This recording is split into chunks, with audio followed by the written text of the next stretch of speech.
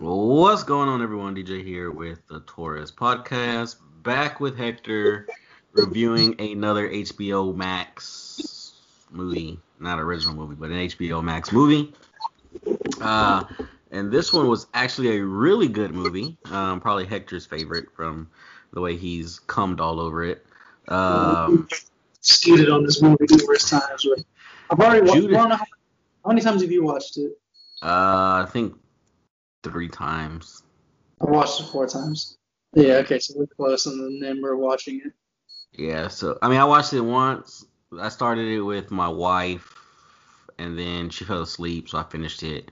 Then the next day, she's like, "Oh, can we watch it again?" Because I don't. She's like, I was too high to remember what happened, and I was like, I was like, okay. So we started it over from like the beginning, and then I showed it to. I can't remember if it was her parents or my grandparents. I mean, so that made the third time.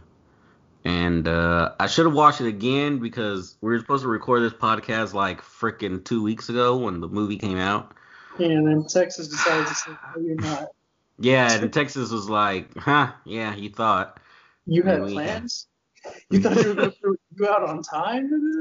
Yeah, Do you we know had a snowstorm and it was terrible. In perspective how bad that was, we did an episode before we even were going to record that one where we talk about you having COVID and Valentine's Day, and I had put That's it, right. and then shit got delayed so bad. It gets delayed because YouTube always takes forever to upload a video, especially if it's more than an hour and a half. And that doesn't matter how much Wi-Fi you have, it's just YouTube. It's like you could upload it to fucking Reddit and Twitch faster than, but I just don't prefer those. Anyways, so you do that. The power goes off at my place. Power goes out. I'm stuck at my job. I have to go back. Then finally, by the time I'm literally able to upload, you don't even have COVID anymore.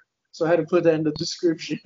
Like, hey, DJ doesn't have COVID anymore. I beat it that weekend of Valentine. Like, I got rid of it that weekend of Valentine's. Exactly. Oh man, but this movie, I'm really excited to talk about. You ready to let them know?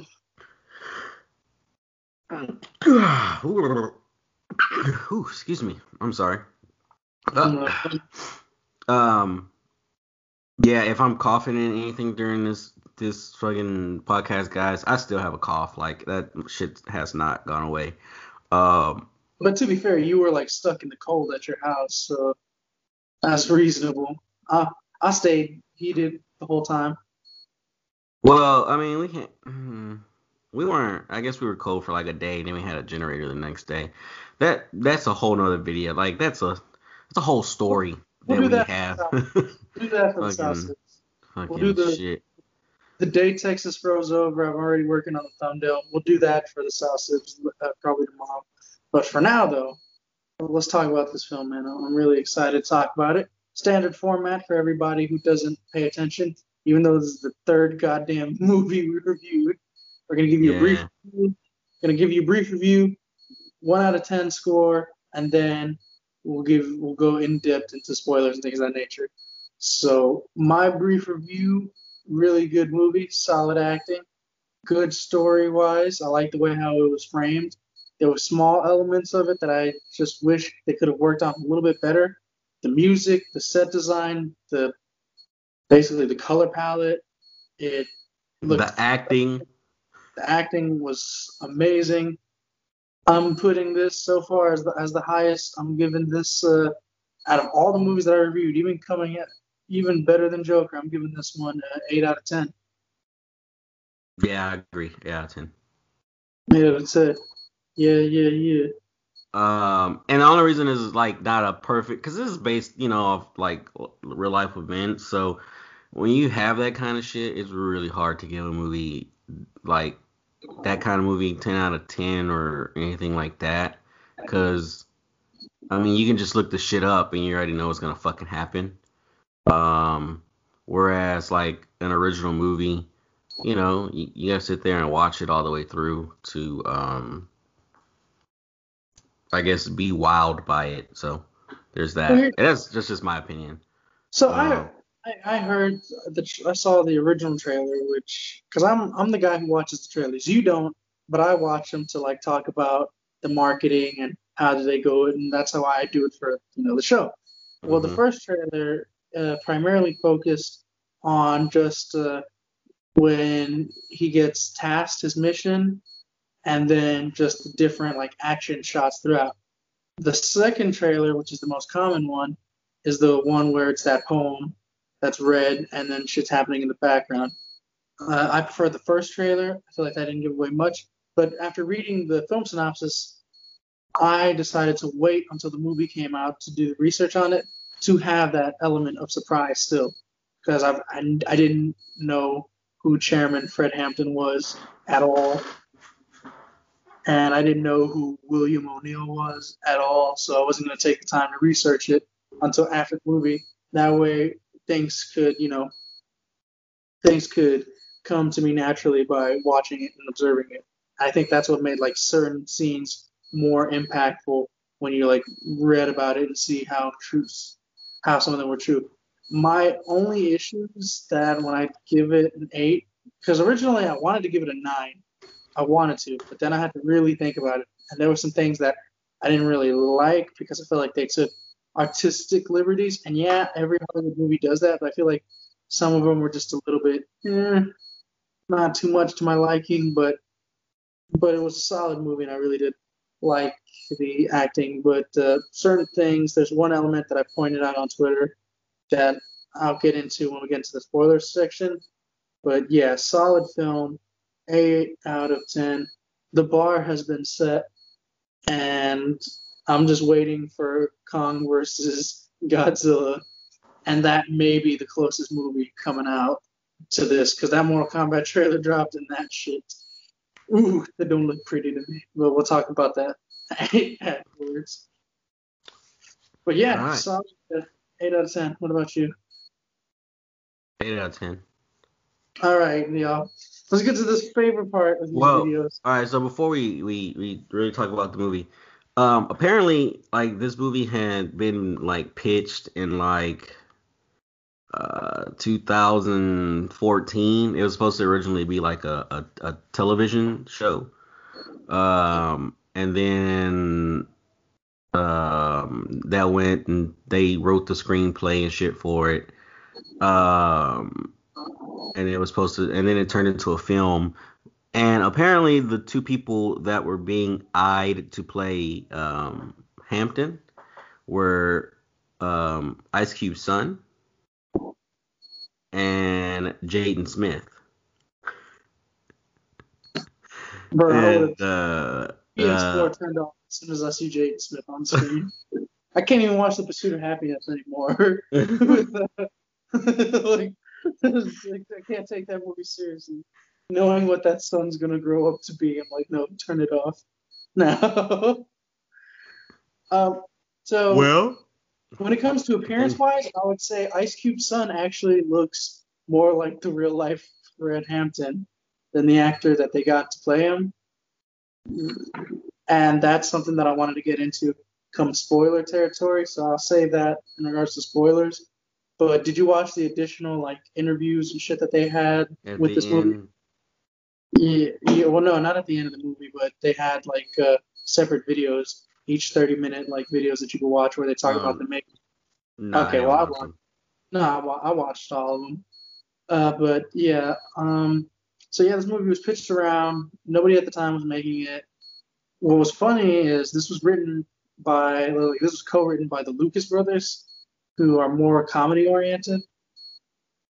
And granted, I was surprised that they made such a good drama. I wish they would stick to dramas because I'm not really a fan of their comedy that much. So it's just like, oh wow, y'all did this. I was like, yes, well, stick to this. You hit it out the park here, guys. Because I got a comedy show on Hulu, and it's just like, Yeah, that's what I'm seeing here. yeah. Um, hey, I mean, people surprise you. Yeah, people surprise me. I Um, always stick to more dramas. They say they're going to try to think about it because the way how this came about was they had just learned about Chairman Fred Hampton, and they were just figured that like a historical figure of this magnitude has been treated as obsolete due to history, and so they wanted to tell that story, and good for them because I didn't know about this goddamn story, and Me I, neither. yeah, and this wasn't like talked about at school at all. Like, So that's the thing. Like, a lot of the black, you don't. I mean, yeah, you can talk about cause I'm this. I'm I'm mixed with black, right? So like, growing Yeah, up, like when you don't know your history as a black person, like you kind of get shitted on. Because people are, oh, you don't know your history. Like, I mean, you gotta understand, like, a lot of shit for Black history is not taught in school. Um, they teach you the bare minimum, and they only teach it during the month of February, and they're just like, okay, hope you're happy. You learned something about your history, and I feel yeah, like you're taught the same thing every single fucking year. yeah. Unless you're not white, you really don't get to learn about like your history. Like the cool thing for me though is having like a Mexican mother, from Guadalajara, Mexico, and then like having an American dad going to American schools. I got to see like both aspects because I live, we live in Texas, right? So a Mexican's perspective on how the end of the war between Texas and Mexico ended is perceived as different from the way how Texas perceives it. In Mexico, Texas is perceived as cowardly because, the Battle of San Jacinto, we just came because we were outnumbered by the Mexican troops. So we snuck in at night and just stabbed the fuck out of them while they were asleep.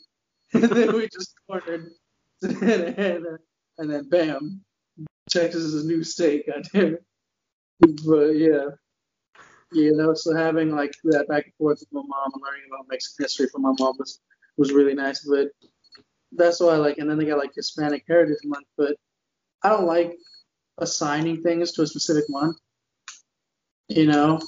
And I think 'Cause people you take learn about white people history like all year round. all year round. Yeah, I was like, and I feel like what I hate is you bring up. I know you bring up you hate this radio host, which is true when it comes to certain like you say you hate Charlemagne the God, where Charlemagne the God is like extremely judgmental on people who get upset at who like don't like the concept of Black History Month. The concept in itself, to me, seems flawed because it's just like, how many times am I going to learn about the exact same like five people? It's like if I made a joke. It's like I told a friend, it's like learning about Black history is like if they made basic fucking playing cards, and if you bought like a basic deck of history cards, and the basic cards that you're gonna get are Martin Luther King, Malcolm X, Rosa Parks, um, Emmett Till, just like those basic like five starter pack. And Emmett Till, I think at least for me again, I didn't learn about Emmett Till until I was like in high school. I didn't learn about Um, that shit was scared the fuck out of me. yeah, and I can't remember what year it was, but like I said, they teach you what they feel like they need to teach you. Like I think Black history should be a part, like learning about, oh yay, we became free in this year. Like I don't give a fuck about that shit no more. That shit was taught like when you first go into social studies. That's like one of the first fucking things you learn, and it's like it's repeated every year, and it's like, bro, teach me something, that's more important. Like I don't give a fuck when this country became free, because when you think about it, like look at all the stupid shit we. Anyways. You was kings, DJ. You was kings. Oh, it's just I don't know. It's crazy because, and then the fucked up part is the only reason you learn about like Mexican history or like New World history is just because it was part of a significant change in history when they discovered the New World. So that's the only reason you learn about like the Aztecs and the Mayans. And it's not because you learn about their culture. No, it's you learn about them because they got took the fuck over, and Yeah. then, and then that's as far as you go into. But you You know don't what like learn. else? In May, because of Cinco de Mayo, it really pisses me off when they try to teach you about some Hispanic shit in May. Because I'd be like, bro, why? What? Teach me this shit all year round. What are you They doing? really they should. It makes no sense. As like Texas as a state. focuses a little bit more on Hispanic history because it is a little bit more significant because, Tejanos and things of that nature. Yeah. But it's just like, I'm not saying, man, fuck like History Month. It's just like, I hate, I hate seeing, because here's what happens. It's like Pride Month, where it's just like companies and everything of that nature, like Cartoon Network. I appreciate Cartoon Network, but what's with like these cartoon animated shorts that they're just like, what? Why aren't these history books mentioning all these black people? I was like, buddy, hold on there, chief. I was like, you gotta like differentiate it. You gotta show all cultures, because then that's where you get people who get caught up in the mix and aren't well educated on or well versed about it, and so they get caught up with like that superiority complex when it's not the case at all. And instead of working together, you end up creating more of a separating factor and working together. Yeah, it's like why do we need to put it into a month? Why not just celebrate it all year round? Why It's does year round. why does Because you go to fucking college, it's all year round. It's only in a public school. like it just I Only in a mean why isn't there a white history month? Why can't we just celebrate them once a month? Or one time a year? Why? Like I mean seriously, like this should just make like people of color are just It's just like blended all in history. Just like that's why college is the one that does it right, and that's what I think makes college so upsetting because it's not the fact that it's advanced education. No, it's just the way how education, in my mind, should work. You should yeah. learn about all these cultures at the time that they were relevant to the history, because you'll learn about all. You'll learn about white cultures and how they started their civilizations. You'll learn about the Asian civilizations as time progressed and as the world progressed. But the way how school systems do it is just like, oh, 1 month, learn about it. Or it's like, here's Hispanic History Month. We'll only discuss like two important figures, and then the rest of the people you should know will staple to the wall on the hallways, and you And you can know read what's even about them. crazier? What's even crazier is like they teach you history as if like it's like okay, people came from this side of the country over here and then took this land from the darker people, the Indians and shit. And it's like, why are we celebrating that? That's the worst history. Huh?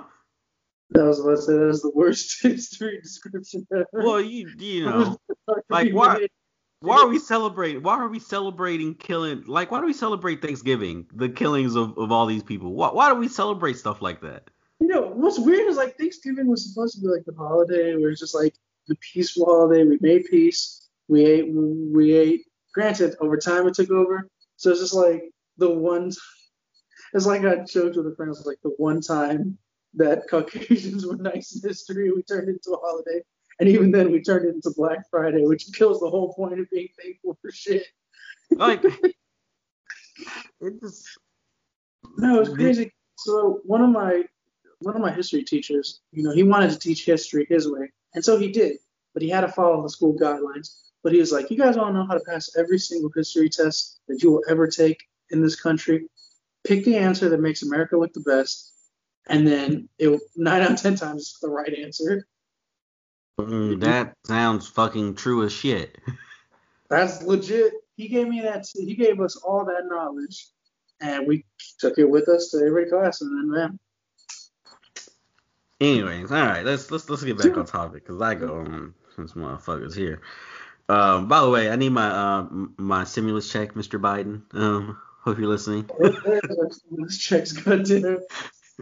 All right. Your boy's gonna get that PS5, motherfucker. I already paid rent on my own. Just give me that little extra boost. Hey, if you guys want to learn how to get a PS5 for free, DM me. Boy, you ain't gonna do it. No, all right. So, movie pretty much starts with William O'Neill, Bill O'Neill. Yeah. And this was some clever ass, but some very risky, scary ass type of shit to do. Especially like I guess scarier back in that day, and I'm trying to think of like how it would go like today, because like Yeah, I don't know. I wondered, like, I want to compare to how, so he goes into the little bar or whatever, and he pretends to be an FBI agent, and what was the not what was the fucking group's name? The Black The Roy. Kings. Is that what they were? Yeah, it was the Black Kings and the Black Panthers. But the Black Mm, Kings is the one who he goes into first. I thought they were called the Royals or some shit. No, it was the Black Kings. Because remember, you had the Kings and then you had the Panthers. They say it when they're going through the FBI. Because remember, fast forwarding a little bit, they make the pamphlets. It shows how the FBI made the pamphlets. They put the Kings. Yeah, they made the pamphlets to But, frame what you call it. yeah, but before we get into these, I want to talk about my first issue, and this is why the film's at an 8 and not a 10. I appreciate Lakeith Stanfield's performance, but I feel like, dude, you could have shaved for this movie. You could have shaved for this movie, and there's a reason I say that. Who are you talking about? Lakeith Stanfield, William O'Neill. Oh, O'Neal. You know why? Because they portray the scene. He goes into the bar. He goes into the Kings. He pretends he's the FBI agent, and the reason they know he's not is because he drops his hat. And at first, I didn't get that, and then when I looked up the real history, and then watched it again, there's a line of dialogue where the bartender's like, "Oh, he looks too young. He looks too young." It's like, no, the fuck he doesn't, because it's Lakeith Stanfield with the fucking beard. The Yeah, he's real supposed to life be 17 years old. the real life William O'Neill was 17 and didn't Yeah. have a beard. So it would make a lot more sense if, he drops the hat, clean shaven, Lakeith Stanfield, then, okay. Yeah, because I was kind of confused on that too, on how they kind of figured out he wasn't Yeah, an because FBI agent. anybody else looking at 32-year-old Lakeith Stanfield, how the fuck are you going to say he looks too young to be an agent when motherfucker has a whole ass beard? That's like if we do a movie and we're supposed to play us in high school and you just look exactly like you now. Like they don't even change anything. Like I don't shave at all. I Damn, bro, got this. I don't even look like a grown ass man. Yeah. No, so that was uh, just one of my only issues, and I pointed it out on Twitter too. It's like, man, I really wish they would have gotten actors who were more in the age range because, granted, these actors put in a good performance, but there's so many good. what the hell was that? I was a fan. Jesus. Damn, Hector behind you. I just playing. That was not my cat this time. No, but there's so many actors who are in that young range, and I was really hoping, that they could have gotten more actors See, who this is where Jaden Smith would have came into play. Bro, no, stop it. You just don't, sir. Don't you dare. Funny. Hey, he No, could have surprised a few people. I don't know, man. you know what? I would have loved to see what he would have done with it, just as long as he didn't do any of the rap songs on the album, because then he would have dropped some trash ass verses, right? And I feel actually no, never mind. He lost all rights to be in this movie when he called himself Martin Luther King. He lost all rights to be in this movie. Which, by the way, guys, they reference Martin Luther King, and Yeah, Malcolm X a few Malcolm X. times. So, uh, Oh, so yeah. So he gets stabbed. He gets stabbed because he's trying to take the dude's car. He runs into it. He headbutts him, and that's when the hat comes off, and they're just like, "Oh, 32-year-old Lakeith Stanfield, you look too young to be an FBI agent, boy." yeah, so the reason I said this part was like scary, like, so like when I watch movies, I try to put myself like within some of the character situations. So I kind of put myself in the situation where I was like, first, why would the fuck I wouldn't go in there impersonating no goddamn FBI agent. Second, I ain't finna go into no gang's fucking territory just to steal a car. Cause he steals the car, he runs out, he manages to get into the car, but of course they chase him out and they hop on the fucking car and they fucking slice the roof open. I would have shit my fucking pants. When that roof comes sliced down. Bro, I would have fucking shit myself. especially because it comes up later on in the movie, which we'll talk about. But he gets stopped by. So it was weird because it was a police car, but it was really an FBI agent who pulled him over. Um, and he pretty much tells him, like, hey, bro, you either going to jail for impersonating a cop. What else? And was it for car theft too? It'd be car theft and then impersonation of not just a cop, Of a impersonation of F, a federal officer. yeah, federal officer. But this does get to a cool line of dialogue because I will appreciate subtle dialogue. The dialogue in this movie is good, because that issue gets addressed. I forgot the guy's name. I will research it. But the FBI director, he asked him, was like, oh, why you use a fake badge to rob? And You talking then, about the guy that was talking to him, yeah, the FBI Roy agent. Mitchell. Roy Mitchell, okay, yeah. Well, anyways, so Roy Mitchell asks William O'Neill, he says, why do you do it like this? Like, why do you do it? And I respect the writing in William O'Neill's answer, where he's just like, people fear a badge more More than than they they do a fear. gun, Yeah. because a badge has a whole force behind them, Yep. which is an amazing just a little crumb of social commentary, but it explains everything of why he would do it like that, right? Now, what subtle hints though that they still treat him like shit that I noticed at the beginning is when he's sitting on the chair, he's not patched up or fixed up. He's still bleeding while sitting in the interrogation room. From the head. So Yeah. that's crazy. So when they do the headbutt scene, you don't see him cut open. At least I didn't, and I watched the fucking part like, oh, I was like, man. So when he's in the interrogation thing, I was like, my first thought was, damn, they beat this nigga up, like the federal police. But then I remembered, I was like, oh no, wait, he got fucking headbutted, but I had never saw no blood until now, so I don't No, know. he was bleeding from his midsection because when the dude stabs the top open, he's pushing his knife down and Lakeith is pushing his arm up, but the dude still stabs him a little bit right in like the lower abdomen. So that's where the blood is coming from, where it's still dripping when he's at the police station. But it shows you that how shitty the cops are treating him, that they still just let him bleed instead of patching him up, especially if they were going to use him as an informant. But anyways, then we get to B-roll of Fred Hampton and some of the Chicago Black Panthers things. Well, after Roy Mitchell extends his hand, asking for a handshake, because he says you could do this, or you can go home. Which, yeah, and everybody who has that option is gonna just go home, especially because this kid's only 17. That's why I wish they would have gotten a little bit younger actors, I would have ran. I would have or at ran. least asked Lakeith to shave. If they could have at least gotten him to shave. I don't know if maybe Lakeith demanded that he didn't shave, but they didn't change that, you know? Because when he's older, yeah, have him keep the goatee because that's how he looked in the interview. But don't have him keep it when he's doing that. Yeah, but anyways, you go B-roll, and I don't know if you get part of the interview first or if you get J. Edgar Hoover's presentation. Part of the O'Neill interview. Yeah, you get part of the O'Neill interview at the beginning, which shout out to those who played the game. When I saw this movie and I saw what they were doing and the way they framed it, I'm like, yo, I'm getting some Mafia 3 vibes from this movie because that's how the game is. It works as a documentary, you know?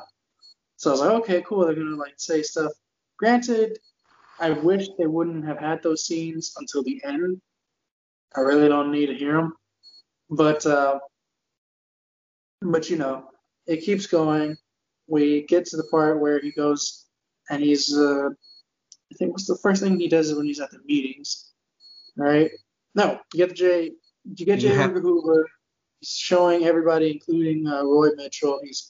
Which was true. And what was crazy is while they were filming this, more documents came out that suggest that J. Edgar Hoover actually had more involvement in the case than they thought. Because in the movie, that was supposed to be fictional, that J. Edgar Hoover personally spoke to Roy Mitchell and William O. Well, some documents came out during the filming of this, or after this was done being filmed that stated that, oh no, Edgar had actually spoke to both Mitchell and O'Neill, which I wish they would have done. Which, by the way, uh, I didn't know I, that was Martin Sheen until I watched it the second time. I But was the just gonna first time say I that. saw, I was just gonna say that. yeah, When I first seen it, I was like, why does he look like Coach Bombay's older brother? But no, it's I his saw, fucking dad. bro, I saw two things. I was like, yo, A, what is the Penguin doing in this movie? And B, why is Rudy Giuliani in this movie? Like he looked like the makeup made him look more like the Penguin than anything. I'm like, bro, I put the wrong movie. All he needed was that monocle and that little short and long on a plastic stick, and there we go, boy. Martin Sheen is the Penguin. Put that shit in the Snyder cut. Anyways, but yeah, we get to that. We get to the B-roll. And then we get to the first meeting that they go to. All right. And Now, this is where he kind of like flirts with the chick, right? So this is where he flirts with the chick, and this is where it's like, what are the rules? No going after the women. Your discipline is 20 push-ups, bro. oh, Bro, you're talking about what did he do? he was just flirting with the girl. He was just Yeah, flirting with the girl. And so the other chick with the fro, I forgot that character's name, the but badass bitch, huh? she disciplines on behalf of Frank, Chairman Frank's orders. So he has to do 20 push-ups, and that's when he goes back to talking to Roy. Bro, I'm sorry. As soon as I would have had to done 20 push-ups, bro, here's the blueprint to this dude's crib. This is where he stayed. this dude said he would have snitched over 20 push-ups, bro. Fuck yeah. They don't have me doing 20 push-ups out here just 'cause I'm trying to spit game. Fuck you. That's when we put on the rainbow wig, bro. And then not to mention, as he's doing the push-ups, old girl tells him, you need some help, O'Neal? I got girls in here who can put a shirt down on the floor for you or some shit like that. Yeah, And I was like, bro, I'm sorry. Instant snitching right there. Shoot this place up immediately. and he told FBI agent, he was like, Bro, uh, they're working me. They're not a terrorist organization, but they're working me. yeah, he's like, yeah, but they're terrorizing me. Yeah. Yeah, Yeah. that's Then yeah. we cut to another scene, and I had a perfect joke. This part of the movie made me wish that movie theaters were open, because I would have loved to see how many niggas would have taken off their dashikis and their fucking medals when training captains talking shit about them. you you would have seen so many people in the theater take that shit off. Where he Because he's like, why are you wearing what you think is a representation of your people when you don't even know? yeah. Bro, I would have died. Because you brought it up in the last review where so many people were on dashikis and shit to Black Panther, which is a fictional fucking movie. Yeah, bro, they was in full effect, bro. That was Bro, crazy. can you imagine if that audience went saw that scene, bro? That was crazy. Black Panther, like people, I don't. This was like they went crazy over a fictional movie, bro. Like, why not? I don't know. This one too, and that's why I wish they would have just held off. It would have been worth the wait to see how many people would have gone in that theater to full dashiki out with the fucking medals and shit, and then slowly take that shit off in the middle of the movie when Frank's talking shit about him. uh, But yeah, that's funny. that would Um, have been how many people you would have thought left the movie mid movie because of that shit. shit. Try in the car, bro. Too many. uh, So oh, uh, but it I'm leads to not another scene. sure as to what the timeline is of this movie, like how fucking It's months or about days, it's about 2 years. It's about like 2 years. about a 2 year period. Yeah, Damn, about a 2 years. this nigga was working this motherfucker for 2 years. So Yeah, because they only for a little bit. they do the first meeting. He meets his soon to be baby mama. Now, the good thing about that scene is, yes, would have been a funny moment in theaters where Frank is talking about taking off your dashikis and shit and things of that nature. But on the other side of that scene, the actress, I forgot what the woman's current name is. Which one? The one who was Frank Hampton's wife. Her name is Dominique Fishback, and the character she played was Deborah Johnson. Well, yeah, but now Deborah Johnson goes by something else now. But anyways, Deborah Johnson's character, who, Deborah Johnson's character. No, Deborah Johnson is the character. Yeah, Deborah Johnson. Okay. Well, the character of Deborah Johnson goes to Frank Hampton, and she talks to him and is like, "Hey, it's cool that you want to be like extremely pro-black and against these natures. However, you are isolating these people who are trying to join the cause. Yeah. And you might not want to do that." Because he talked to them kind of like they was kind of stupid. Because he did. That's why I would have laughed my ass off to see how many people would have took it off their fucking dashikis and the goddamn noodles in the theater. Because he just goes off. Yeah. He's like, "You're dressing up like how y'all think it's supposed to be, but y'all know nothing." I'm like, damn, that's a little hardcore there, buddy. Yeah. I mean, you got to keep it real. I don't know. I wouldn't have fucking joined if I was talking like that. I'll tell you. Exactly. See, me would have been the 20 push-ups. You would have been the dashiki. I know we're going to get to this part, but I made a joke with my uncle, my black uncle, guys. I don't want you to think I'm making jokes with my Hispanic family about black movies, because I'm not. I'm making a joke with my black uncle. Okay. So after they burn the Black Panther building down, right? And you got people going over there to like help rebuild and shit. And you see like some kids. I was like, man, imagine if I was born back then, my black mom would have been like, DJ, you get your ass down there and go help rebuild that Black Panther building. I'd have been like, mama, no. They just got shot at. What you mean go help rebuild? Go rebuild it. I was like, nigga, y'all be fucked up. I ain't trying to be affiliated with them motherfuckers, no way. Hell no, bro. I saw that shit shot at, like, no thank you, all right? I'll take my breakfast and that's all. Right? I would have been like, hell no. But no, but anyways. So she goes, talks to him about the inclusion. Once we get to the inclusion, we go back to more scenes. Then we go into one of the first, what I like to call connection scenes, where Frank wants to go, Chairman Frank, he wants to go talk to a certain group, make peace with them, and then work with them. So the first one, he goes to the Black Kings. Bro, I was like, why do you keep saying Frank, bro? His name is Fred. Chairman Fred. I keep on getting confused. Chairman Fred Hampton, played by Daniel Kaluuya. Confused with who? My bad. Anyways, Chairman Fred. It's a long day, y'all. Chairman Fred. Anyways, Chairman Fred, first thing he wants to do, go to the Black Kings and get their association. Form a pact of truce with them.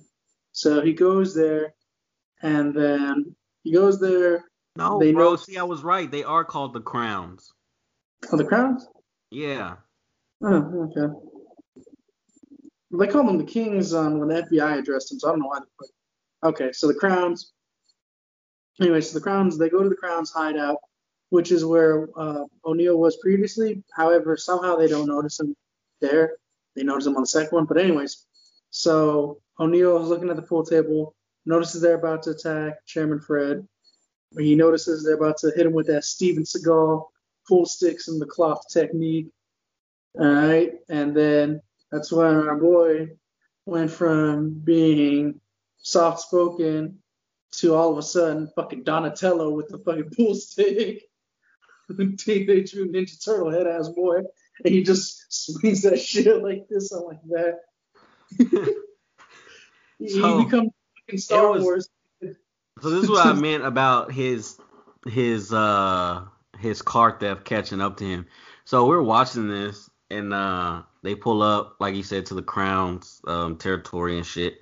And like Veri was looking at it, and she was like, she go, oh, because he was like acting like scary when he went, like he didn't want to go inside, or when he went inside he had like his head down and shit, trying to like not be seen. So Veri was like, oh, what's going on? And I was like, oh shit, this is the same fucking bar that he fucking pretended to be the FBI. FBI agent at. And somehow Uh, the didn't notice. yeah, nobody fucking noticed. Even when he came out swinging the fucking pool stick.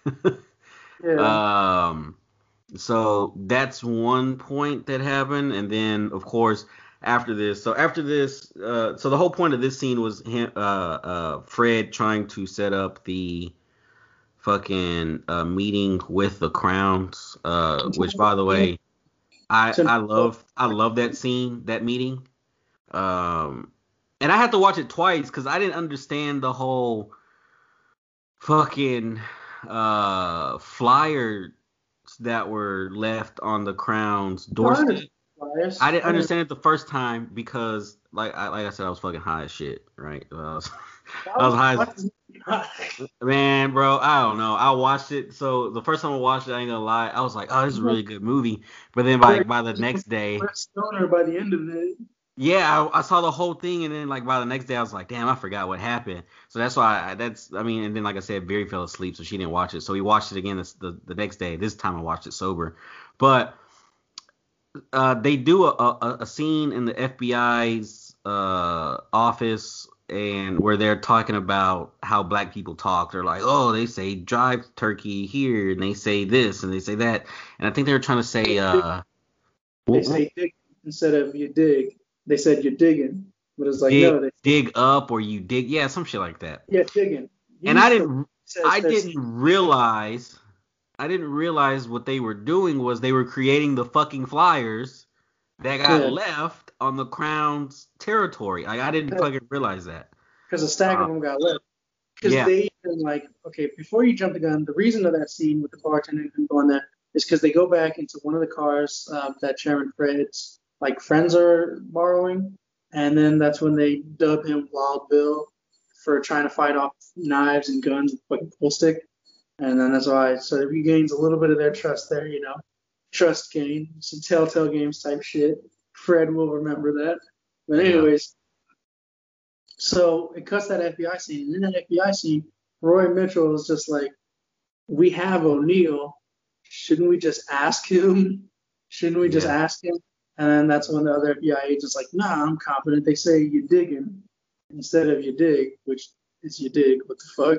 Who says you dig? Anyways, so then that's when they commence to the meeting. That was a very white scene, right? Like white people trying to fucking make fun of the way black people talk.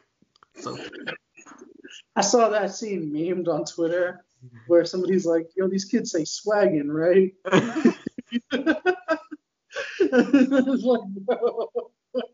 That was like the most white scene in that entire movie. Because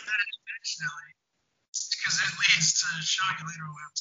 But before that, Roy Mitchell asked O'Neill, was like, what do you need to get closer to Fred Hampton that Uncle Sam can provide? And he says, I need a car, which at first Roy Mitchell thinks he's fucking around because he tries to car, but he's like, no. Fred thinks that the cops keep on pulling him over. Well, he accidentally calls the cops pigs in front of Roy Mitchell. And then he says, apologize for it. But then Roy Mitchell says, no, stick to that. That means you're going on script. That's good.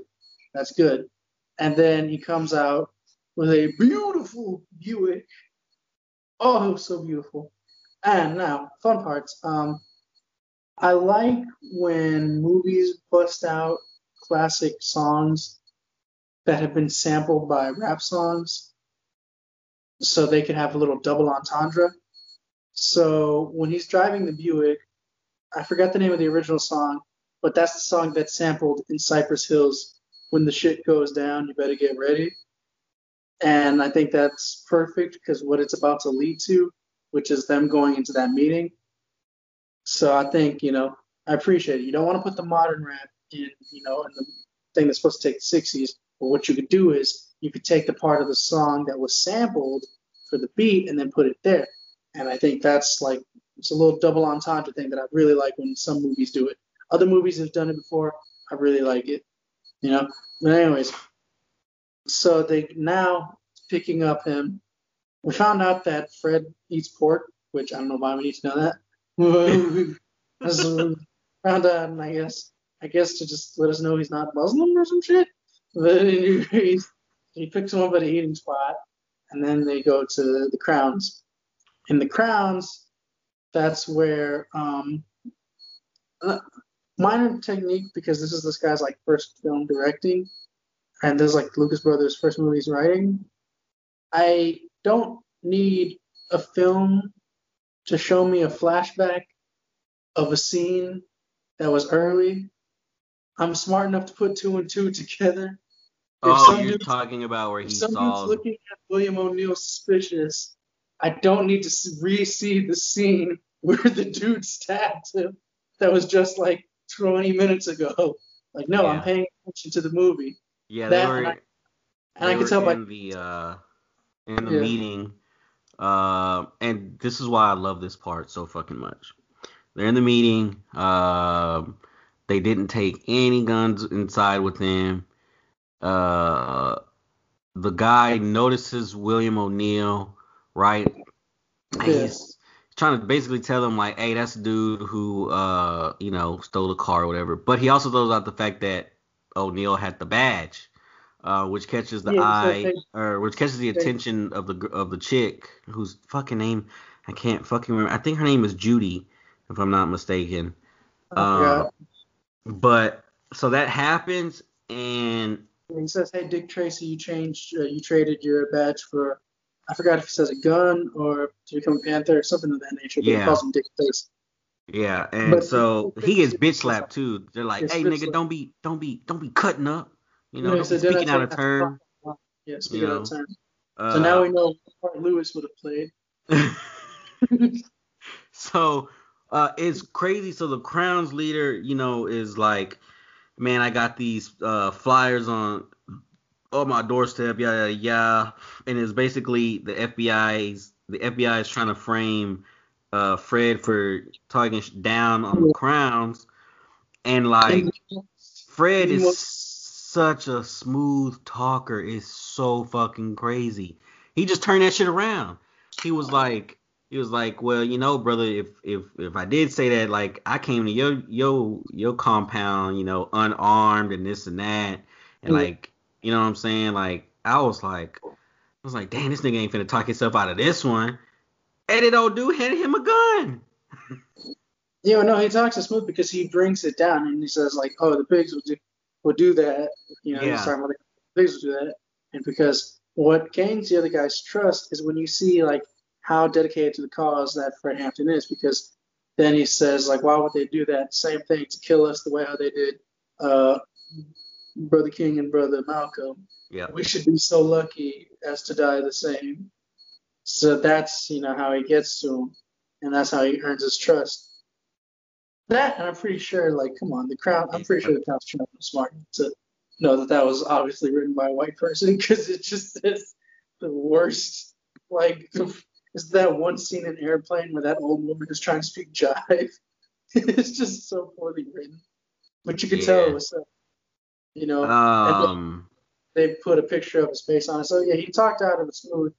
But when that happens, they go to his Buick, and then it's him and Fro Girl. I'll just nickname her Fro Girl for the purposes of not knowing the character name. So he goes with Fro Girl, and then the other dude came out of fucking nowhere, because you see Fro Girl in the first scene in the passenger seat, where she's like, "Hey, Brother O'Neill, can I see your gun?" Which, not using your brain 101. Why would you, if you knew that somebody recognized you, why would you give anybody your gun? Like, bro, no. Yeah, her name is Judy. Yeah, okay, so Judy pulls up, like, Brother O'Neill, may I see your gun? Yeah, like, hey, man, where your gun? And he's like, oh, it's in the glove department. I mean, yeah, in the glove department.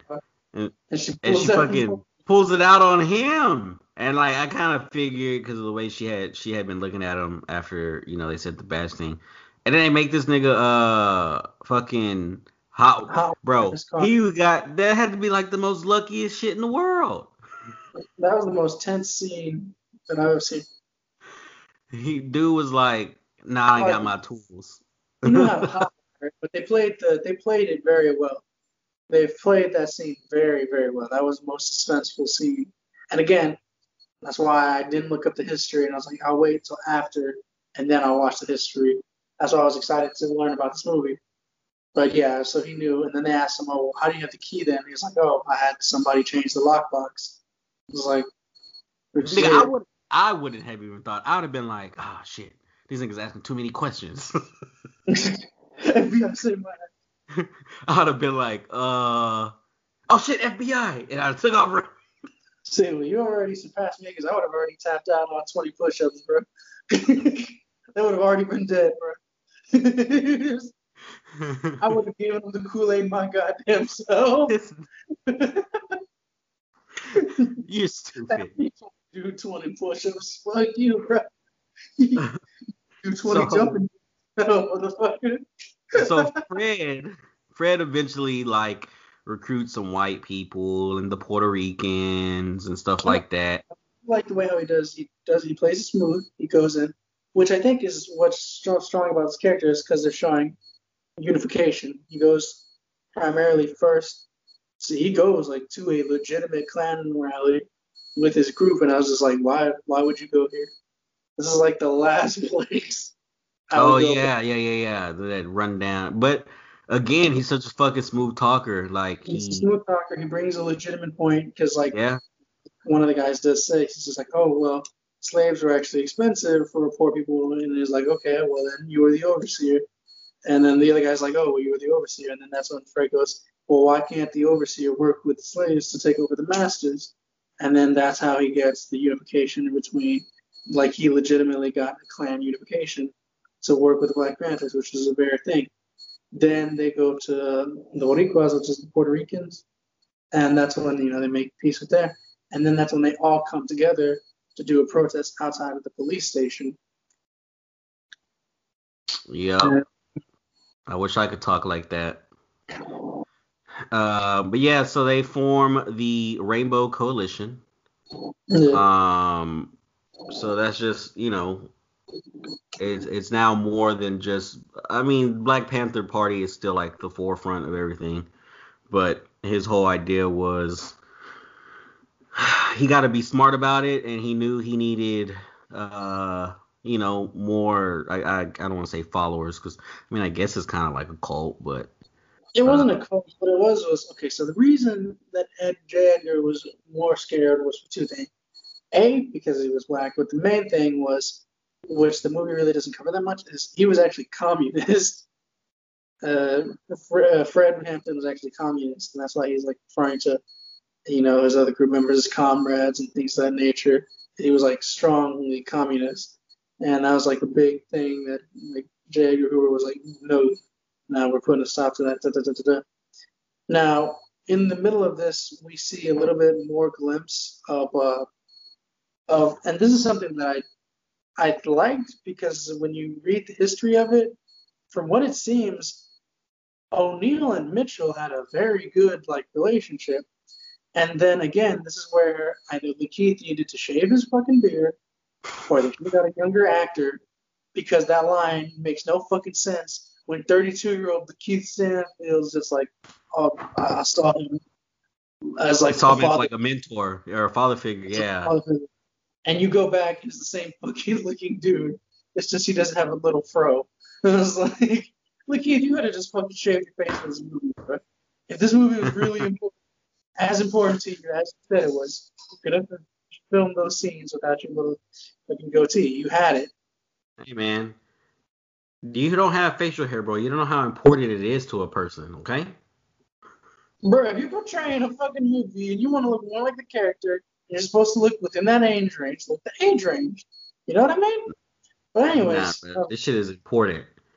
But yeah, so they now I can't remember the order of events as how this played out. I can't remember if George Sams showed up first or if Hampton got arrested first. I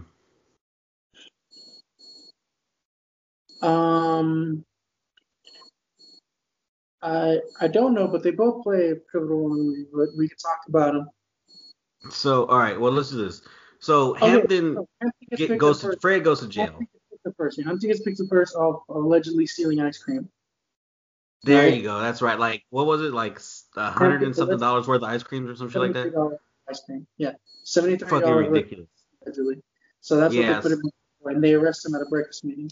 While that goes on, the first part happens because the first part is when they just meet the guy. So the Keith is just like, oh yeah, what'd y'all do to that other punk who y'all thought? And they talked about, oh well, we disciplined him with boiling water. Okay, hold on before you do that. So, because there's a lot of just in between stuff. So he gets arrested. You see how O'Neill is getting paid by Mitchell. He's been to Mitchell's house. They want him. They want more info on the actual Black Panthers. Their base. Yeah, their base. So like just all kinds of shit's going on. Yeah, now here's the thing. It seemed this movie, and I wish they would have focused it more, a little bit better on the representation of O'Neill and Mitchell, because you have those scenes where, they're eating steak together and they're like drinking together. And yes, as it progressed, they had to get through that serious shit, but Mitchell didn't leave, the Panthers after what happens. He stays, as they say in the epilogue. But it was like scenes like that. I feel like they tried. It was like they wanted to make Roy Mitchell a sympathetic character as well, and then it looked like either Spike Lee just walked in that bitch and was like, no, fuck it, he's evil now. It's like, well, Roy Mitchell, because Roy Mitchell, when I did research on him, he had actually worked for previous civil rights cases. So he had worked to find out, and he mentions it even in the movie. So it's just like, why are you making Roy Mitchell all of a sudden more evil? Especially when he's going to Hoover. Which the first time I didn't understand the significance of that scene, but the second time, going a little bit further, the second time there is more of a significance to the scene where he asks, "Oh, what would you do if your daughter brought a Negro to the house?" Da da da. He says that. However, what clicked in my head the second time was, oh, he already did. He brought O'Neill to his house, and he showed O'Neill his daughter. Yeah. And he would eat meals over there with O'Neill, things of that nature. So it was like, oh, so he's already friendly. So why towards the end do they push this O'Neill as all of a sudden evil, or not O'Neill, Mitchell. This Mitchell is evil narrative is like, this seems out of place. And I think that's what kind of made it feel the most wonky to me. Is like, why? Because it made sense to make him like a sympathetic character, because he obviously had this friendly relationship with this black person. And yeah, one person could be.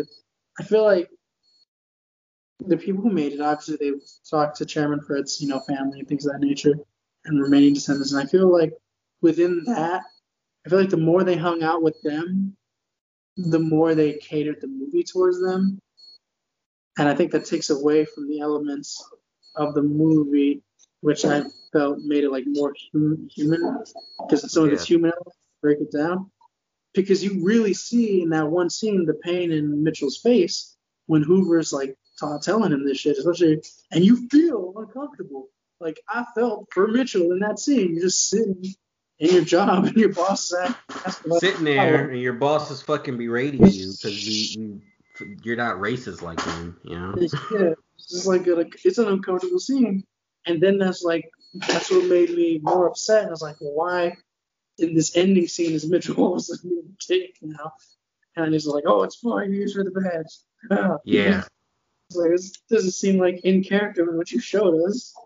No, but anyways, one person gets abducted, boiled by water, and then, which again makes Mitchell's character more sympathetic because Mitchell asks. You say somebody got abducted and what? somebody, they abducted that one member who they suspected was an informant. Okay, hold on. So let's back up. Yeah. So O'Neill is pretty much like rising up through the ranks and shit, gaining everybody's trust. Wild Bill and I love this part. So first of all, the dude looked like Chris Brown to me, like just a cheap version of Chris Brown. The dude who was playing George Sams. So he is sitting there or whatever on the steps. They're talking, and they basically tell him like, "Oh yeah, he killed an informant. I think they said they threw acid on him or some shit." No, they throw boiling water and cigarette There butts, you but go. when they say it, they're saying, "Oh, we disciplined him with a little bit of water. We disciplined him a little bit more." And the reason I love that scene was because Bill was like, "Man, I'd have killed that nigga too." Shit. And the first thing he does is drive straight to Mitchell. He drives straight to Mitchell and is like, "Man, who knows I'm an informant?" Get the fuck out of here. It was crazy though, and this is again why I gave the movie an 8 instead of a 10, because they fucking, for some reason, decided to villainize Mitchell towards the end when Mitchell kind of felt that some shit was going wrong. Because in the other 3 scenes, he's playing it as if something's clearly wrong. Because yes, Sam's killed that person, even though Sam's was the informant, but the FBI said, "Oh, we're gonna screw over Sam's, and we're gonna arrest Sam's too, even though he was an informant. We're gonna arrest him too, but in doing that, we're not gonna arrest him yet because every building that he goes to could be charged with hiding a felon or hiding a felon." So that's where they get the raid, and that's where they know a murder's been done, and they didn't do anything about it. Yeah, and that's where you zoom in on Mitchell's face, because Mitchell doesn't agree with it. Feel like that. He doesn't want to do William O'Neill like that, whereas the other people were like quick to throw Sims under the bus and be like, "Yeah, we can just have him get arrested for murder and harboring a fugitive. Any other building that he goes to, we could charge them with harboring a fugitive." And that's eventually what they use for what leads to like the big scene, which is the raid. Yeah. In the meantime, there was like the romantic subplot, but I really didn't care for the romance in this movie. Not at all. Yeah, me neither. It did nothing for me. So they raid the building. O'Neill puts on like the performance of a lifetime, where he's like, "Man, we gotta snitch," and everybody's like, "Nah, man, you need to calm down, blah blah blah." And he's like, "Nah, this is fucked up. This is fucked up." And he gets in his car and he starts laughing. I was like, hell yeah. I couldn't have done it, but hell yeah. I could have. Shit. I'm accusing everybody. Hell no, not me, bro. I'd have been left. I would have been left. Everybody's sus. Everyone's a sus. So a few scenes later, this is the police. Huh? Let me just say, my inner Scott Steiner wouldn't let me enjoy the romantic scenes, and that's all I'm gonna say. Draw from that what you will.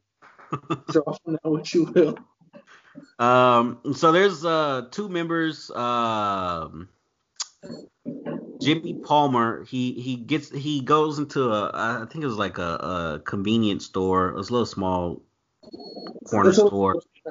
And the cops are in there, I guess, harassing the black people. Jimmy gets mad, pulls out his fucking gun on the cops. They shoot him. And shoots horribly, bro. His aim was trash. Yeah, it was terrible. So he's in the hospital, and apparently, well, I don't want to get to that yet. So they shoot him. He's in the hospital. The cops show up at the Panther headquarters, and they're like, "Oh, we're gonna sit out here because they shot at a police officer or whatever, yada yada." And they're getting ready for like this big ass shootout, right? And fucking Within the Judy shootout, decides I'm gonna point a fucking gun at the fucking cops, right? yeah, she calls the Which prompts the cops to fucking point all their guns back. Um, and she tells O'Neal like, "Hey, you get that other window. I'm gonna get this window." And he's like, "Nah, I think I should get the roof." And she's the first thing Judy does, well, no, the first thing Judy does is she gets Chairman Hampton's wife out of there. She yeah, gets her out of there. Because then she's like, does Hampton know? Which, another important scene that I think is very important. You see this like sad scene, which is played out. I think it was like darkly comedic to me, where you get that scene that's always in every movie where the guy's in prison and he's writing like a note and da da da da da, and you get that same scene, and it's played out like if she read the note. When she opens the envelope, there's not shit in there. yeah, there's nothing in there. I'm not gonna lie, that made me laugh. This plate is so cliche and just fucking FBI stole the fucking letter and shit, assholes. yeah, they took the letters. She just But yeah, so back to the shootout. So they O'Neal's like, "No, I'm gonna cover you from the roof, because they gonna call for backup, and they will call for backup." He's like, "It's better for somebody to be on the roof." So he walks out, tries to walk out of the building. Someone else is down there. So he's like, "Fuck!" So he has to go up to the roof, and they think he's a sniper. So the police start shooting first. His gun barely sticks out from the. Yeah, his gun's barely sticking out. They're like, "Sniper, sniper!"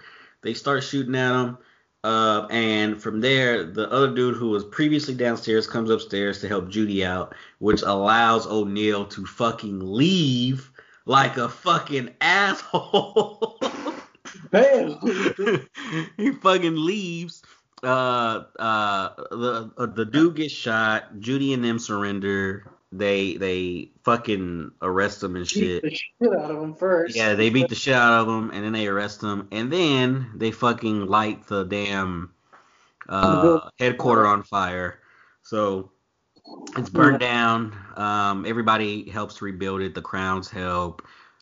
People from around, I guess, the neighborhood and shit. They go ahead and get everything done. And then at this time, of course, Hampton gets released from prison because he's trying to appeal all his fucking charges or whatnot. Yeah, it's gonna appeal. They're gonna determine whether if he stayed long enough or if he's gonna go back to jail. Yeah. Which is what happens later on in the movie. And when he gets out, you find out that fucking Jimmy fucking dies. Yeah, Jimmy dies. Which Jimmy's a fictional character, but the way how he dies is based on how somebody else allegedly had died. Yeah, apparently they think that during his during somebody else's like ordeal. Yeah, during his transfer to another hospital. He was talking shit to some other police officers, and police officers allegedly shot him in the body. And then of course he dies, which enrages like one of his friends, who fucking shows up with a fucking gun at the hospital worker's place. The hospital worker calls the cops. And a hospital worker calls the fucking cops, Uncle Tom ass nigga.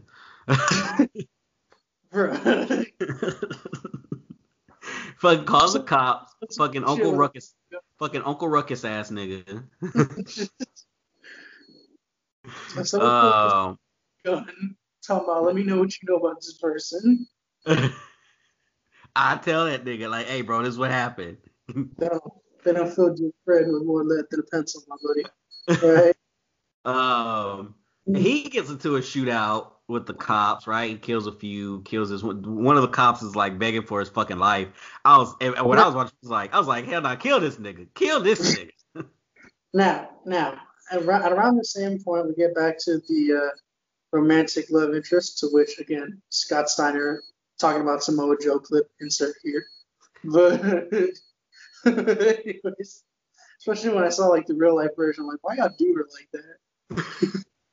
Why y'all do her like she's alive. She gets to see this portrayal, and this is what y'all do to her. Y'all done added like 40 pounds to this woman. But anyways, so they go, he sees that poem, was like, am I a bad mother or am I a bad mother? And then now apparently the story behind this poem was that poem was not in the movie was not written in the script at all. The actress playing the character wrote that poem as the character and showed it to the director, and the director liked it so much that they just ran with it. So that was pretty cool. Which poem? The main one that she reads, the only one that she reads. Because Yeah, the other time she's just quoting Malcolm X. Well, in this poem, she's talking about like the things, which is true. You know, it leads. Oh, because before this happens, you have Chairman Fred's celebration. Before this guy goes off to like get into the shootout with the cops and find out, you have Chairman Hampton's return home celebration. Within this celebration, you see O'Neill, see Mitchell, you see Mitchell, see O'Neill. That's right. He said it in the crowd. Yeah, and then, but at the same time, you also see, Fred Hampton's wife. You know, he's talking about dying, things of that nature, and you see her get like more and more sadder. And then that's when she reads this poem and talks about like, yeah, for somebody who wants to like die for a message, you'll die for a message, but you'll end up leaving your family behind. But is that really good? What does that leave for your child? Oh, this is where they're getting ready for bed, right? Yeah. And while she's reading this poem, simultaneously you see, the shootout happen with the guy and the cops. And after this is where you get to like, Deb going to that dude's family. And then that's when, at that point. At this point, everything's ramping up. Yeah, everything's ramping up. Everything's speeding up. You get one more scene with Martin Sheen as Edgar Hoover, where they're just like, they're not gonna. His appeal was denied. His appeal was denied. He's gonna go back to prison for 3 to 5 years. And Mitchell, being the good guy that he is, was like, well, this is what we wanted. This was a win. And then that's when Martin Sheen's just like, prison made Huey Newton the celebrity, and it made blah blah blah best-selling author. Yeah. And that he didn't want Fred Hampton to be memorialized and made into a much bigger figure. You gotta go. This dude was only 21 years old, so like, had he gone to prison, like he would have been out, and I don't know how long you get for fucking stealing ice cream, but he would have like 5 more. He would have been. It was 5 more years. They say 5 more years for stealing some ice cream, nigga. Yeah, I'm never stealing ice cream in my life. This is racist times. This is racist. J. Edgar Hoover trying to fuck you over. Yeah, so dude was 21 years old. He would have been out by 26. You know what I'm saying? So he still could have done a lot more. And he probably still would have done a lot more from prison. So Mitchell was like, do we really like need to do this or whatever? And Hoover's like, you're damn right we do, boy. Yeah. And so that's why it's just like, again, sympathetic Mitchell. Why do all of a sudden Mitchell turn on William towards that last one? It makes no sense, especially because like the relationship is that they were both good with each other, and that. His job was on the line, I guess. Once we get to the epilogue, I'll talk more about it. But anyways. So Mitchell tells O'Neill, like, hey, bro, like, I need a blueprint of what the fuck? Of Hampton's shit. And O'Neill's like, nah, man, like, he's going back to prison, like, y'all won or whatever. And that's where he's like, man, look, I told you it's this much for impersonating an officer and doing this, doing that. He's like, write the blueprint up. So O'Neill does the blueprint, and then the next scene really fucked me up. So he's at a bar, and there's a lady and another dude there, and the dude's hitting on the lady, and she gets up and she walks to O'Neill, and she's like hitting on him and shit, and asks him like, what's he do? And he said, oh man, I'm a former FBI agent. Yeah. And she laughs and she's like, well, I'm gonna go to the restroom, buy me a drink or some shit. And the black dude was like, a nigga in the FBI when they start doing that or some shit like that. And then he gives and then you find out he's a fucking undercover FBI agent. He fucking he fucking hands He makes O'Neal a vial like, of what was it, like powder or some shit? barbiturates is what it was, and that's what puts Hampton to sleep. Yeah, For, man, yeah. that Didn't motherfucker kill him, it just knocked put him to out. sleep. He had knocked him out for a long period of time, long enough to where, because that's what he says is like, you don't want to make it painful for him, do you? And Yeah. that's when it's like, I got this paper that I really would like the chairman to read, and then that's when you see that little vial. And And then then, he you fucking know, follows him outside of the bar, and he he's says, telling him like, "Hey man, who are you? Who are you?" And this and that. like, oh Roy, Roy, where's your badge? And And he's he like, gives here. him the fake badge. He goes to the badge that he was, she's the fake badge that he would use. He gives him the fake badge that he used at the beginning of the movie to steal the cars. This is what I'm saying. That whole first scene like played out during the entire movie as far as like kind of touching back on it.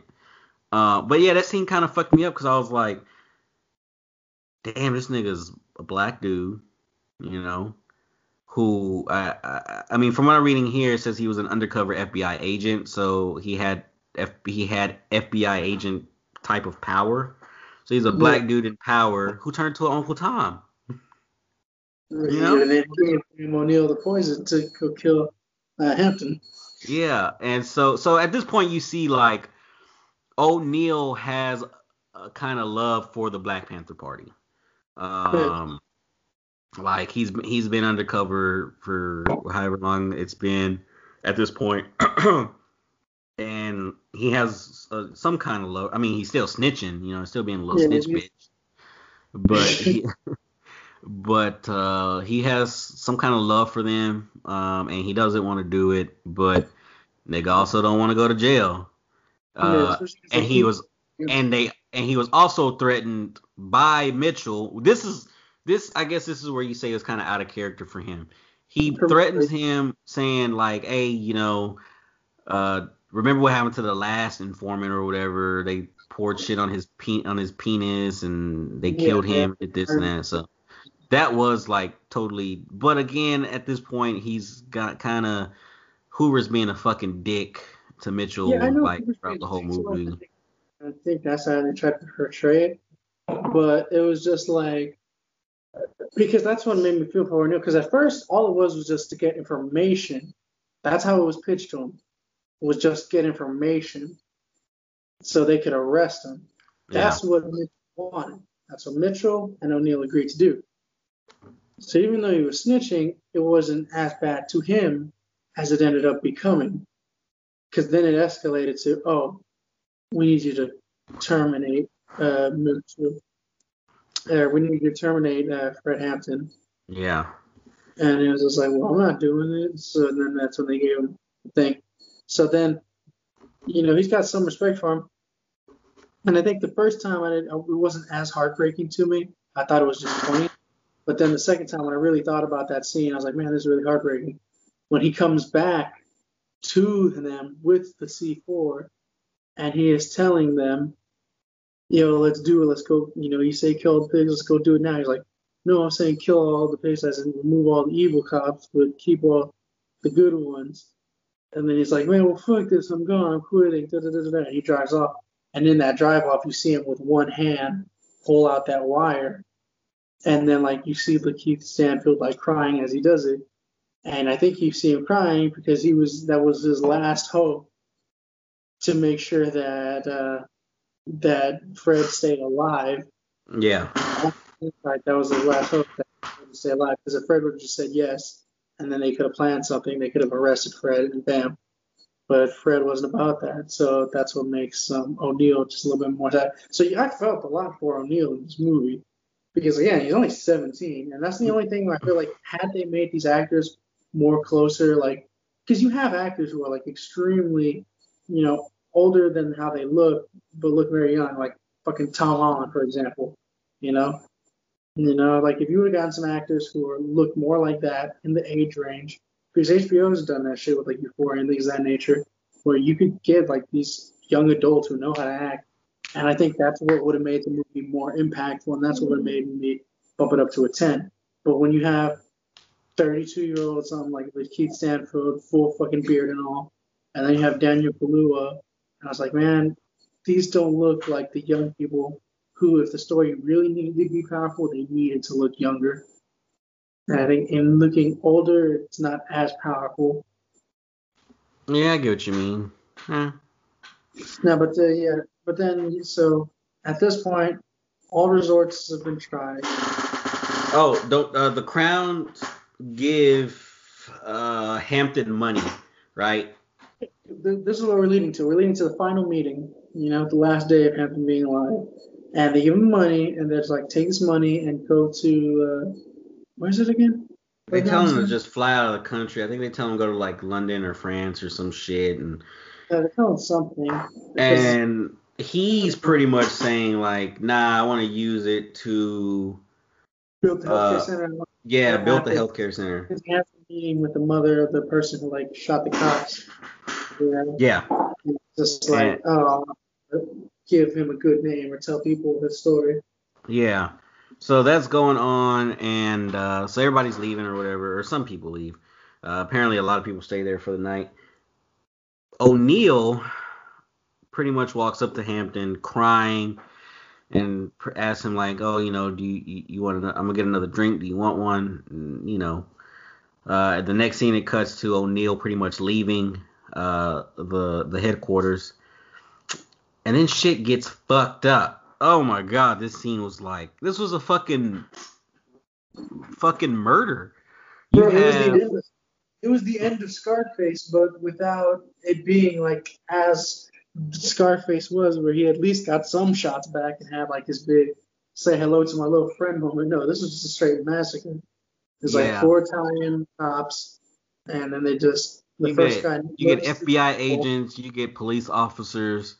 Yeah, he's looking for people, and then they just shoot. And the way the scene was done was like, I was like, damn, these niggas really finna get fucked up. So you see some of the Black Panther Party members, like one's guarding the door, and you see the hallway light turn off, and that like clues him off, like, oh shit, something's going down.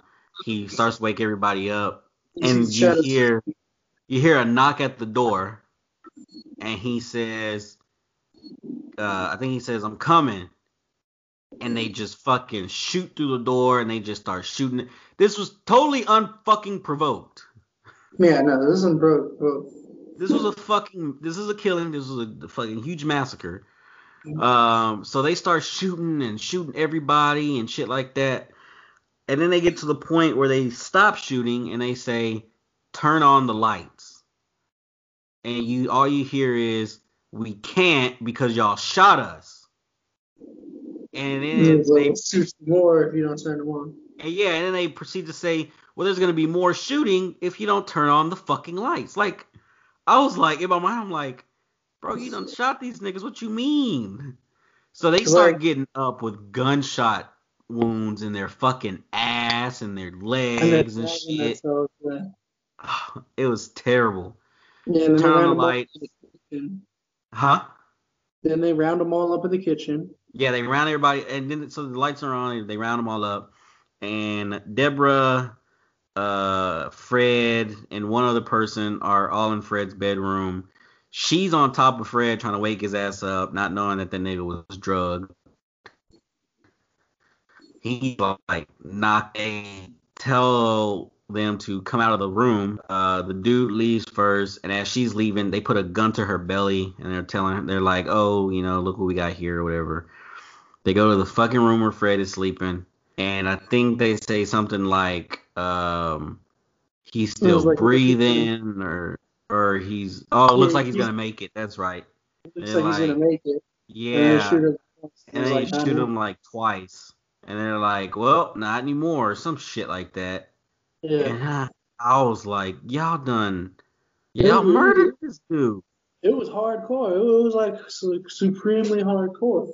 So when y'all motherfuckers be like, oh, the government killed such and then such, doing the history of it, to know that it was 99 shots. So epilogue goes into details. It was 99 shots, and then they put that only one shot came from the Black Panthers.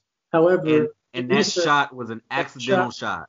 The accidental shot from one guy dying, and he didn't even shoot them. He just shot up. Yeah, it was an accidental shot. He got shot, and as he got shot, his finger pulled the trigger and like didn't even touch the police. So this was like a fucking fucking Well, man, massacre. and then that's when the Keith Lampoon, his O'Neill goes back to see Mitchell for the last time, and he's really shaken up about it. Now, apparently, what I didn't know, and this has been said again, we don't get no deleted scenes because it's still supposedly out in theaters, so we're only seeing what we would see in theaters. But apparently, like the original scene, they wanted to show O'Neill putting the powder in the drink and then making the drink and then giving it to Fred Hampton and watching him drink it and then leave. But they had just cut that for film purposes, which I think works a lot better, especially because it makes the scene sadder because you see just her shaking on the knockout body of Fred. So once it gets to that, his reward for all of this, for being involved with the murder of somebody, Was the equivalent to today's no time out. he's the owner Hold of a on. 7-Eleven. Yeah, they give him money and they give him keys to a gas station that he now owns. Okay. Um, he fucking, of course, he takes everything. And then you find out that he continued to be a fucking snitch, and he made up to what 200,000. 200 what is the equivalent to 200,000 for now. So back Yeah. then it was of course a lot less to that. So this dude was like risking his life and snitching on his brothers and sisters for really chump change, I guess. I mean, I guess you can't. I guess if it's an equivalent to $200,000, I guess it's not really chump change. Well, it's a Uh, solid living, especially because it's the gas station. The gas station is the main thing. yeah, and then he made money off of that, so because everybody needs fucking gas. Um, so after the film goes off and shit, like they show like you know title what happened, and apparently they sued for 47.6 billion or some shit like that, and they were only awarded like 1.85 million, and it took Yeah. like That was 12 from all fucking the years. survivors within that household. Huh? That was for all the survivors within that Yeah, that household. was yeah, It that was had to for be all the split survivors. among people. So yeah, Um, but I she think gave birth 25 days after Fred fucking died as well. So, yeah, um, that one hit hard, man. That fun. And then yeah, you see the real interview with the real William O'Neill, and I feel like the other two times where they shut the interview, we didn't need to see what Keith Stanfield talked about it. I feel like those scenes you could have taken out because it really didn't add much, right? But that last scene you do need where he talks about it, and then you can see he just doesn't want to look into the camera, and then he just, because they they asked asked him, him like, "What did you tell your son?" or some shit like that. he would say I was part of the struggle, and then that's when you find out that like he committed suicide on the day that the special was supposed to air. Apparently, he did it via like driving on the wrong side of the road. He did a vehicular suicide, but apparently he had tried like regular hanging that same day when I was going to air. But anyway, so he kills himself at a very young age. Roy Mitchell dies just 20 years, like out of 10 years afterwards, because apparently Roy Mitchell felt really bad about it. So that's why I just don't like, because Mitchell's dead. Mitchell is dead, and Mitchell had a history of working on cases, of civil rights cases, from what I've read, and finding out the truth of what happened to him. And so for him to all of a sudden do that last act change, especially when he's no longer with us, and supposedly he felt really guilty about the shit that he had to put O'Neill through, it kind of makes it feel like you should have just kept him as a safe character. I'm not saying, I feel like it was one of those things where you tried to be too pro-black, to where you just like vilified the white guy who was a really complex character who really needed a lot of work on.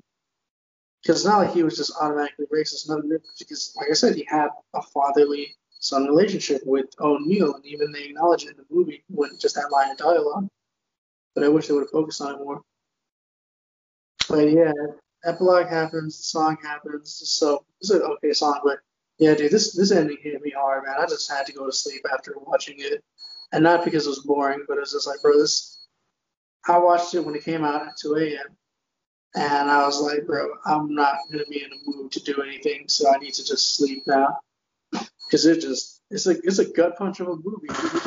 No, yeah, it really is, and it's crazy because like, Viri don't really care for I movies like this and shit, but like she watched it, she saw the ending and shit, and like she was like, damn, that was fucked up, and she didn't know it was based like off of real life events, so um, I didn't know it was based off real life events, cause like I said, I don't watch trailers, I try not to watch trailers.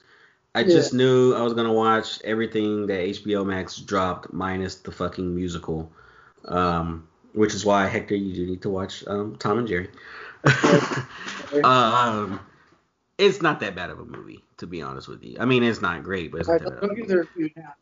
Um, so yeah, like I said, like we said earlier, you're not taught about a lot of Black history in school, right? Because they pick and You, choose. you get the basic, Um, $5, like $2 yeah, start pack. pretty much, right? They pick and choose what Black people are the most influential and the most important. Um, so I didn't know anything about the story up until maybe a week before it released. And because my uncles already knew about it and they knew the history and stuff, so they're kind of the ones who clued me in that it was based off a real story, and so I decided to at least look up the who was like involved. So I kind of knew like the people within, but I just didn't know the full story because, like I said, I didn't want to ruin the movie. Yeah. Uh, but yeah, man, like it sucks that happened. It sucks that Uh, it was like a good movie that was like an extreme ass whooping, but it was a good movie. You yeah, know, like it's that ending scene was like he said, it was kind of gut wrenching.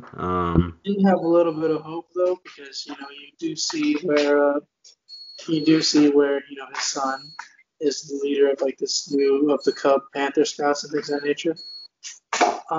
Something that they didn't put in the movie, which I thought was kind of I don't know how to feel about it. I think they wanted to have a happy ending, so that's why they ended it on that note.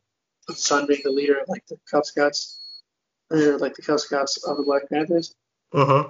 The thing that they don't acknowledge is that apparently every year, Fred Hampton's gravestone gets shot at by cops, and each year it has like different like bullet holes or bullet damages to it, and it's just It's like, like why are you so threatened by this man? yeah, it's just crazy, and I think the movie structured it well. I they're not gonna obviously they did it well because they don't have to get into Fred Hampton's flaws because that wasn't the case. It's not saying he's a perfect man, but the way how they framed it is you're watching it from William O'Neill's perspective. So William O'Neill's not going to see everything. You know, Yeah. it's not, so it's not like, and it's not it's autobiography of the situation, but it's more of an autobiography about Bill than it is William. Oh wait, Bill than it is Fred. Fred. And that's just, I mean, I was gonna say it's because Fred's dead, but when you think about it, they're both dead. So, They're both did.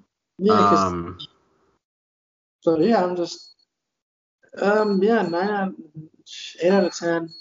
So close to getting a 9, but too many elements got in the way of getting the 9 out of 10. But yeah, it was a really good movie, and I think it's probably going to get either matched or beaten by Kong vs. Godzilla. which I cannot wait for. So, this is the third movie. My cousin just saw Little Things and he thought it was the greatest thing ever. Uh, so we have Tom and Jerry coming up. That's the last movie of February. Anyway, March And comes.